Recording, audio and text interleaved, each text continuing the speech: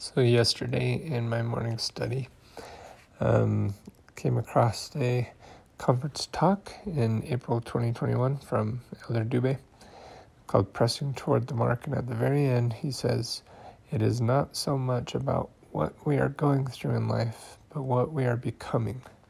There is joy in pressing toward the mark." I really like that and been thinking about that lately, and that was actually the first takeaway that I shared from the Andrews conference in Cancun.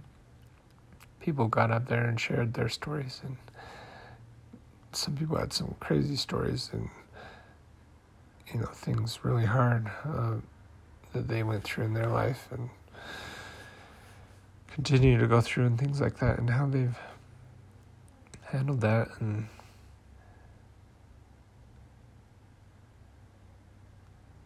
I haven't gone through cancer or, my parents' divorce or some of these things that they all said.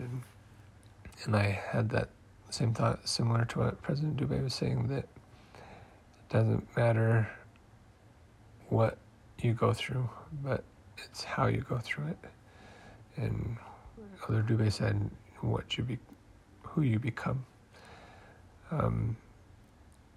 And then Andrea said, the way that she's been thinking about that same thing is that the actual what your goals are less important as you becoming the person that it takes to achieve those goals.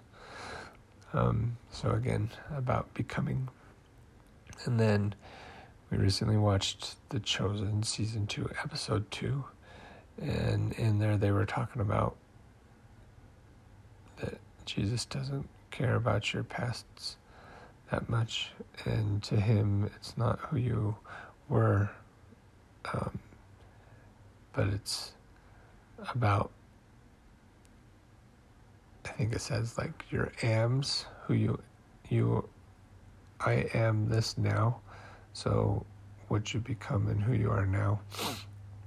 And so those several things, very related and going together. I wanted to share and remember that, ultimately, do you have the faith of what repentance truly is and change really is,